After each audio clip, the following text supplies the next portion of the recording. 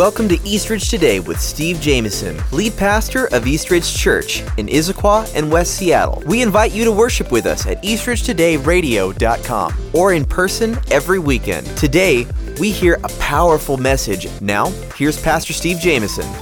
Well, today, we're going to open up this brand new series, and we're going to find joy in this incredible journey that we're on. I'd love for you to take your Bibles and just open them. We're going to go to the book of Philippians. Philippians is a very interesting book. It's one of the 4 prison epistles that the Apostle Paul wrote, obviously, while he was in prison. I think what's even more significant and interesting to me about the book of Philippians is that it is the most personal writing where Paul expresses his heart. Remember, all the letters that we call books of the Bible that Paul wrote, like Galatians and Ephesians and Philippians and Colossians and 1st and 2nd Corinthians and Thessalonians. I mean, you just go down all of the writings that the Lord used the Apostle Paul to write. What they are, we call them books of the Bible, but they were letters to churches, and they were letters that were meant to circulate, and they're still circulating 2,000 years later right here to you and me as the church. But out of all of those writings, the one that we're going to take time to study right now, the book of Philippians, is the most personal writing of all of Paul's messages. He was writing to a people in the town of Philippi, which was a Roman colony in the land of Greece, actually. It was a place where there was a lot of retired Roman soldiers. So the Roman emperor loved Philippi because it was a hub that just with its influence helped keep things under control, kept society civil, and it was a place of a lot of peace in the midst of those things. At the same time, all kinds of immorality, false worship. I mean, if you were to look at Philippi in the first century and compare it to the Seattle region in 2022, you probably would think there's not that much difference because, you know, we're in a place where spirituality, true spirituality is diminished, and about every level of thought and spirituality that could be received from darkness to whatever is paraded in the midst. And that's exactly the way it was in the area of Philippi. So let's dive in, okay? This book was written in 62 AD. While Paul was under house arrest in Rome. We're going to go back and even talk about some of the background. Because here's the story. For many of you who are coming to faith, some of you here today are on a journey towards faith. And we talk about the Bible as something so new to you. I want you to realize that when we study particularly the New Testament, the 2 most important characters. Number 1, far and away, there's nothing really even close, obviously. Number 1 is Jesus, the Lord, our Savior, our Redeemer, our God. That's what the message is all about, is Jesus. But the number 1 messenger of Jesus in the New Testament, it's important to know this, is the Apostle Paul. And to have a little bit of an understanding of his background, have a little bit of understanding how the jigsaw puzzles of the New Testament fit together, it will really bless you. It will really make a difference in your entire spiritual journey. So let's get in there today. Philippians chapter 1, let's go. He says, Paul, verse 1, Paul and Timothy, servants of Christ Jesus. All right, let's just stop right there. In Paul's other writings, you know what he does? He introduces himself formally. And he does that to give the reader the understanding of his calling and his authority to even speak to them or to write to them. He would say, I, Paul, the Apostle Paul. And he would introduce himself by his role or his title. Here, he has such a personal relationship with the church at Philippi that he knows that he doesn't even need to introduce himself, because they know who he is. They know the sacrifice of his life. They know that he basically gave of himself so much, and they've had this relationship that has been so mutual. So look what he says. He doesn't start off with the Apostle Paul. He just says, hey, it's Paul. It's Paul and Timothy, servants of Christ Jesus. To all the saints in Christ Jesus at Philippi, together with the overseers and the deacons. The overseers is an interesting term because when you look in the New Testament, there's a number of different words that basically are used interchangeably for the same thing. Overseers, elders, pastors, those are all basically used for the same role, church leadership. So it says, together with the overseers and deacons. Deacons we find introduced in Acts chapter 6. And deacons are people that come alongside of overseers and pastors. And the word deacon means to be a servant. So whether you look at it through the lens of overseers, pastors, elders, or deacons, the bottom line is these are people whose lives are given over to servant leadership, to be used by God in a spirit of humility and grace to be able to build up the people of God and to build his church. So Paul's introducing and communicating to them. Look at verse 3 now. I thank my God every time I remember you. In all my prayers for all of you, I always pray with joy because of your partnership in the gospel from the first day until now. Being confident of this, that he that began a good work in you will carry it on to completion until the day of Christ Jesus. It is right for me to feel this way about all of you since I have you in my heart. For whether I am in chains or defending and confirming the gospel, all of you share in God's grace with me. God can testify how I long for all of you with the affection of Christ Jesus. And this is my prayer, that your love may abound more and more in knowledge and depth of insight, so that you may be able to discern what is best and be pure and blameless until the day of Christ, filled with the fruit of righteousness that comes through Jesus Christ to the glory and praise of God. All right, that's Philippians 1, verses 1 through 11, 11 verses. You can chew on that, pray about it, get involved in a life group. We're going to talk about these things, and we're going to grow deeper and stronger. We're going to find God doing amazing things in our lives. But you know, my heart for you today just really kind of comes right off of this page. You know, it's one of the things that happens when you're bonded with people. We've been pastoring this church for 23 years now. For many of you who are new, it's a brand new experience. But for others of you, we have walked through life together. We've been through the ups and the downs and the trials and the tribulations, the tight spots and the blessed spots. And we've walked this amazing journey. And so I can feel these words from the Apostle Paul speaking to the church at Philippi and saying, I love you. My heart is for you. You know, we've been together and everything that's going on, you and I are bound together. Isn't that the message? And he's saying, you know, my hope for you is that you would grow deeper, you would grow stronger.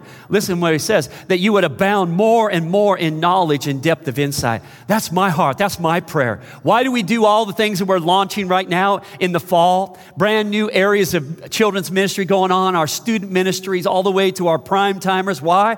Because we want you to abound. We want you to thrive. We want you to have joy in the journey. We want you to know how important you are to God. And we want you to know how important you are right here. That you matter, that you have talents and gifts and things that God has embedded and given in your life, and they have divine purpose. And our job is to walk together, that we might grow together and fulfill the call of God. How many know we're better together than we're ever separate? The body of Christ, we've been talking about it for weeks. We are one, many different parts, like the hands and the feet, the eyes and the ears. You know, we're not all exactly the same, but we are one body as we come together. And so there's so many things that could happen. Will you pray about this? Will you take it to heart? Will you make a choice in your heart and your will? I mean, nothing happens in your career, nothing happens in your family, and nothing happens in your spiritual life until it rises up to the level where you say, I'm going to make the change. I'm going to invest. I'm going to sow. I'm going to believe. I'm going to take another step. Will you take another step? Will you grow? Will you take another step? I believe this is one of the most important things that any of us could do today. Is just say, God, I want all that you have for me. I want to grow. I want to be stretched. I want to be a part of a church that is leaning into God. How many are with me today? I want to be a part of a church that's praying and sowing and believing and really seeking God for greater things. Because otherwise, I'll tell you, if you're not growing, you're actually losing ground. If you're not leaning in, basically the tide of this culture and everything would be just separating you from the place that God would have for you to be. So I want to encourage you today to lean in, to believe God. So today, I want to talk to you about the Apostle Paul. I want to talk today about the backdrop. In every great story, how many know there's a backstory? You know, in every great moment, there's blood, sweat, and tears that are behind any great success. Isn't that right? Sometimes we see things and we look at it and we think, boy, that's an overnight success. Rarely is there ever an overnight success. There's planting, is it true? Dedication, commitment, all those things that are behind the scene. Spiritually, there's always a backstory. We look at the Apostle Paul, and as I shared with you, Christ is the center of the message. Christ is the Redeemer, the Lord. He is the one that gives us eternal life as we open our heart to Him. But second to that, the Apostle Paul was used to be an instrument to bring that message and to change lives and to build churches and to leave a legacy that we today can even learn from and follow. I mean, it's absolutely amazing. But you know something? That's not how the Apostle Paul started out. The Apostle Paul had everything that you could ever want. The Apostle Paul was raised in a family where his mother and father were Jews. They were a pure lineage of Jews. He was brought up in a home where his family had influence. So he was given the opportunity to even be educated under Gamaliel, which was the highest level of education in that time. He rose up in stature. He rose up in influence above any other young leader of his age and of his time. He was what was known as the Hebrew of Hebrews, which meant while so many of the other Jewish people were learning Aramaic and it was becoming the main language, he not only knew Aramaic, but he knew Hebrew. He was a Hebrew among Hebrews. His family made sure that on the 8th day he was circumcised according to the Jewish law. In other words, every little benchmark that you could possibly do to be positioned for a great future and success, he had them all. His name was Saul. And in the Greek culture and in that time frame, the word Saul meant desired. And so you can just see where his parents, even naming him, had hope for him and a vision for him, that he would be someone who would be desired and esteemed and have influence. And he began to rise up in that area. And in that time frame, as I said, he rose up quicker and faster than anybody else. And what we find in the New Testament is even though he had influence and even though he had a great education, a great family, and all the things that would lead to success, and he was highly successful in the eyes of people, at the same time, his life was misdirected because he did not know who Christ was. Now, he knew about Jesus.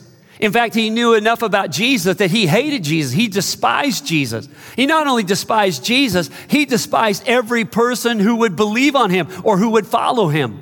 And where we're introduced to this man named Saul is that he went to the Jewish leaders, the high priest, and even asked for written authority to be able to even travel out of the region and go as far as Damascus. And any person that he would come across who was a professing believer of Jesus, he had the authority to literally take them captive and to bring them back and imprison them because of their faith. Wow. I mean, we would look at Saul today and we would see him through the lens, basically, of a religious zealot. We would see him through the lens of even a real terrorist. Because we also find in the scripture that there were people who lost their lives because of the influence of Saul. Most notably was Stephen, one of the leaders of the early church. And I don't have time to preach all of that today, but it's a historical marker that you need to be aware of. And so here is this man whose life has all of this affluence, all this power, prestige, family, education, all these things, but it's misdirected. Today we can sit here, those of you in West Seattle, those of you online, and you can be in the same situation. You can have all kinds of things going your way. You can have all kinds of incredible jobs and opportunities and education. But if you're missing the name of Jesus, if you have not discovered who Jesus really is, you may know the name of Jesus. You may even speak the name of Jesus with the wrong inflection in your tone. But if you haven't opened your heart to Jesus, you are missing the very reason why you were even created. We were molded and shaped out of the grace of God that we would know the Lord, not only here and now, but we would even know the Lord for eternity. And Jesus came to the earth for that very reason, to step in to our human existence, broken, sinful, separated from God, and to be the one and only bridge that through his sacrifice, that he could offer us grace free because he paid for it himself. That if we would just believe, John 3:16, Jesus' own words, for God so loved the world, he gave his only son, that whosoever would believe on him would not perish, but have everlasting life. The grace of God comes free because Christ paid that price. It's an amazing spiritual reality. But what are we talking about with our discipleship path, the things that we want you to know? What are we trying to accomplish in individuals? What are we trying to make available to people through our church? Number one, discover Jesus. Do you know that Saul discovered Jesus in a unique way? Here he was on what's called the road to Damascus. And he's out there looking for people that he can take captive. And you know what happened? It's amazing how things can turn, isn't it? instead of him taking people captive, Christ took him captive. Out on that road, some of you have had the same moment where God just stops you in your tracks. Sometimes it's because of hardship. Sometimes it's because of bad mistakes. There's times in our lives where we're just confronted with who we are and what we're thinking and the things that we're doing. In the midst of Saul, boy, it couldn't have been any more clear because the Lord just knocked him. He dropped down onto the ground. And the Bible says that there was a bright light that shone all around him, and the audible voice of God spoke to him. What an encounter. And in the midst of that, the Bible says that Saul's eyes were blinded. And the men around him heard the voice, but they couldn't see anything. And they had to pick up Saul off of the ground. And in that moment, Saul was like, Lord, Lord, who are you? And Jesus said, it's me, it's Jesus. Why are you persecuting me? Boy, how about that for God confronting your heart? I imagine that in this house, there's some that God has said the same thing to you in different ways. Where he said to you, maybe it was a moment of your conversion, maybe it was a moment of your journey to get you into a place where you would humble your heart before God. But maybe the Lord said to you, why are you living the way you're living? Why are you doing the things? Maybe some of you were quasi-Christians and the Lord confronted you and said, man, you're living 1 foot in, 1 foot out. What in the world are you doing? What are you thinking? And God, how many of you know God has a way of getting our attention because he loves us and cares for us? And that day, his friends had to actually take him by the hand. They led him into the city of Damascus because Saul was blinded. And then the Lord spoke to a man named Ananias. And Ananias was afraid to even go near Saul. You read it in Acts chapter 9. And the Bible says that Saul said, Lord, I know this man. I know the stories of this man. And he's caused a great deal of harm. And the Lord said to Ananias, you go. Because this man, this one that you fear, this man is my chosen instrument. Pretty amazing, isn't it? And so God worked in the life of Ananias to get him to even go to where Saul was. And I'll talk about a transformation. Some of you are on a journey right now, and you are just sensing it. When you're walking through your day, God is prompting your heart. He's getting your attention. He's speaking to you. And I want to just encourage you, don't let that pass you by. Let it stop you. Let it stop you and seek to hear what God is saying. The Lord so worked in Ananias' life that when you read in Acts chapter 9 that he walked in the room and saw the man that the Lord directed him to go to, that he didn't say, oh, you persecutor of the church, I don't know about you, Saul. No, he said, brother Saul. Talk about God working in somebody to prepare you to even be able to get engaged with somebody. How many of you know you may be having people at work that rub you the wrong way? There may be people that are just, okay, I don't need hands, that, are just irritants, or difficulties, or there can be challenges in your own home and you name it. And yet it's in these moments where God has to work in us first before he can work in anything else.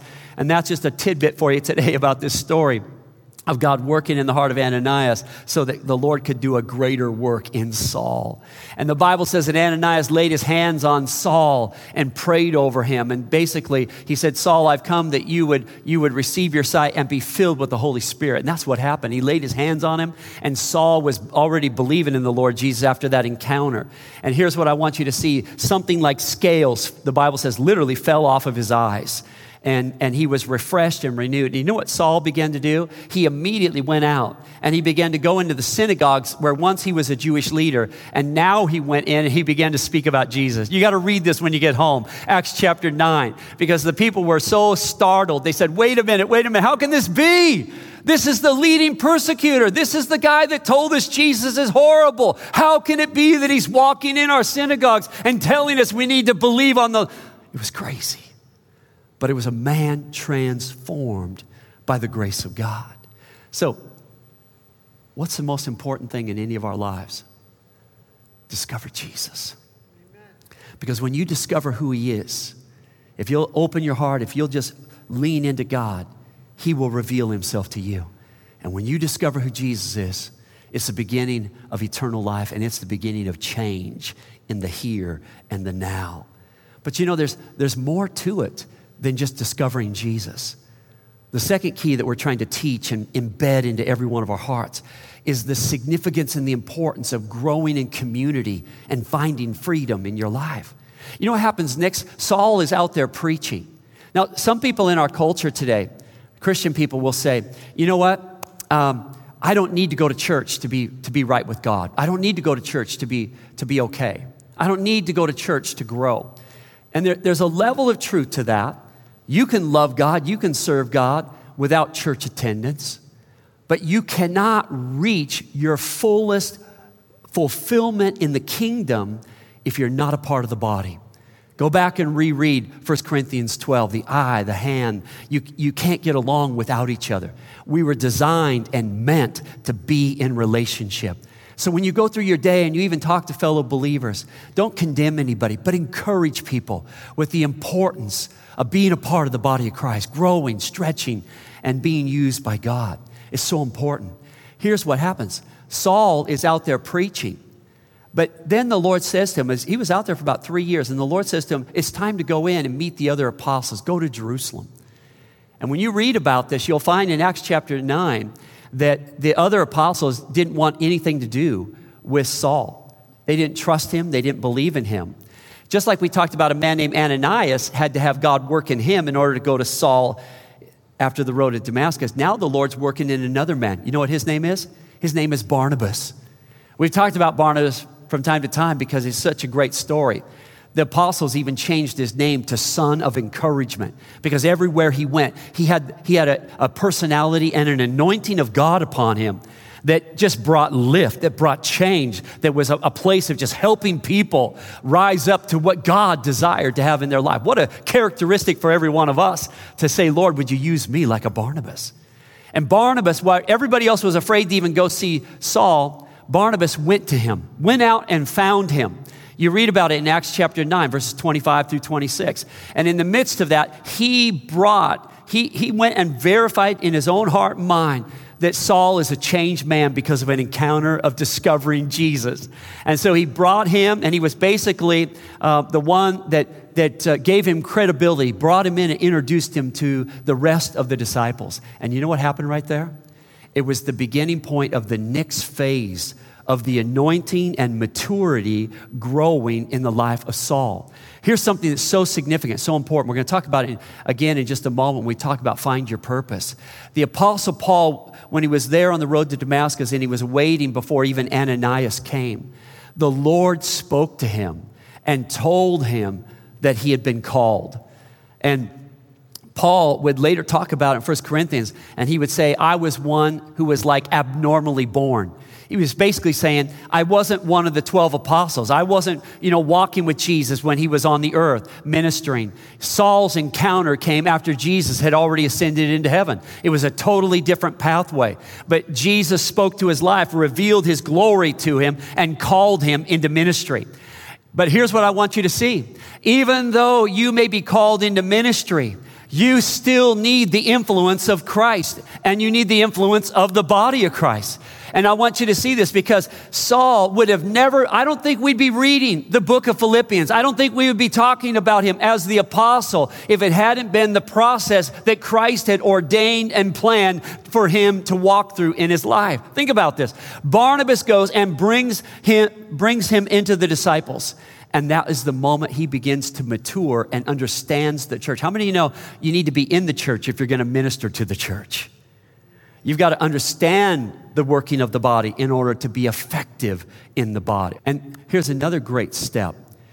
There was a great revival that began to stir up in Syria, and it is in a town called Antioch. Now, Antioch, this was just the beginning of a real move of God. I'm just believing for a move of God right here in one of the least likely places in the Northwest, that God would do something great right here. And in the midst of that, that's what Syria would have been. That's what Antioch would have been in that moment.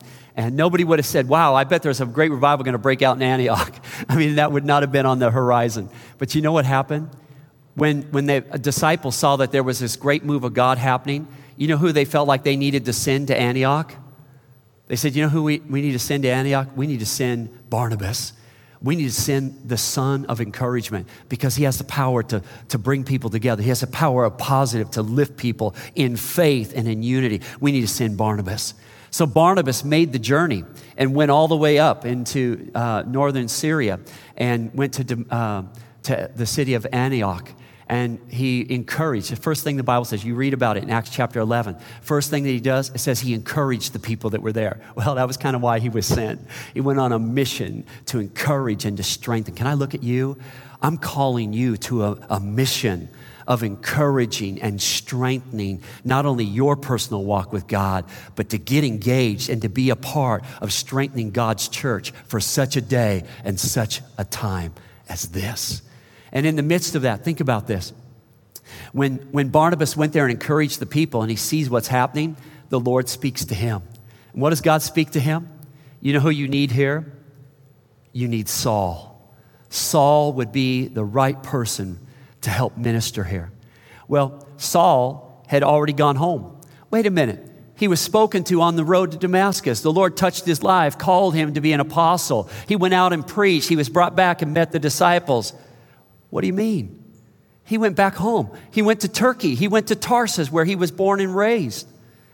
And here, Antioch is about 150 miles away. And remember this, no cell phone, no text, no social media, no phone call, none of that. So when God is stirring Barnabas and says, you need to get Saul, he doesn't necessarily even know where Saul is. But the Spirit prompts him to make the journey. And he walks 100, how many of you know you're committed when you walk 150 miles to find somebody? You read it. The Bible says he went into Tarsus and he began to look for Saul. And he found him. And he said, Saul, you need to come with me. There's a work for you to do. You know what happens when you get in community? You know, the Bible talks about one man will sharpen another like iron sharpens iron.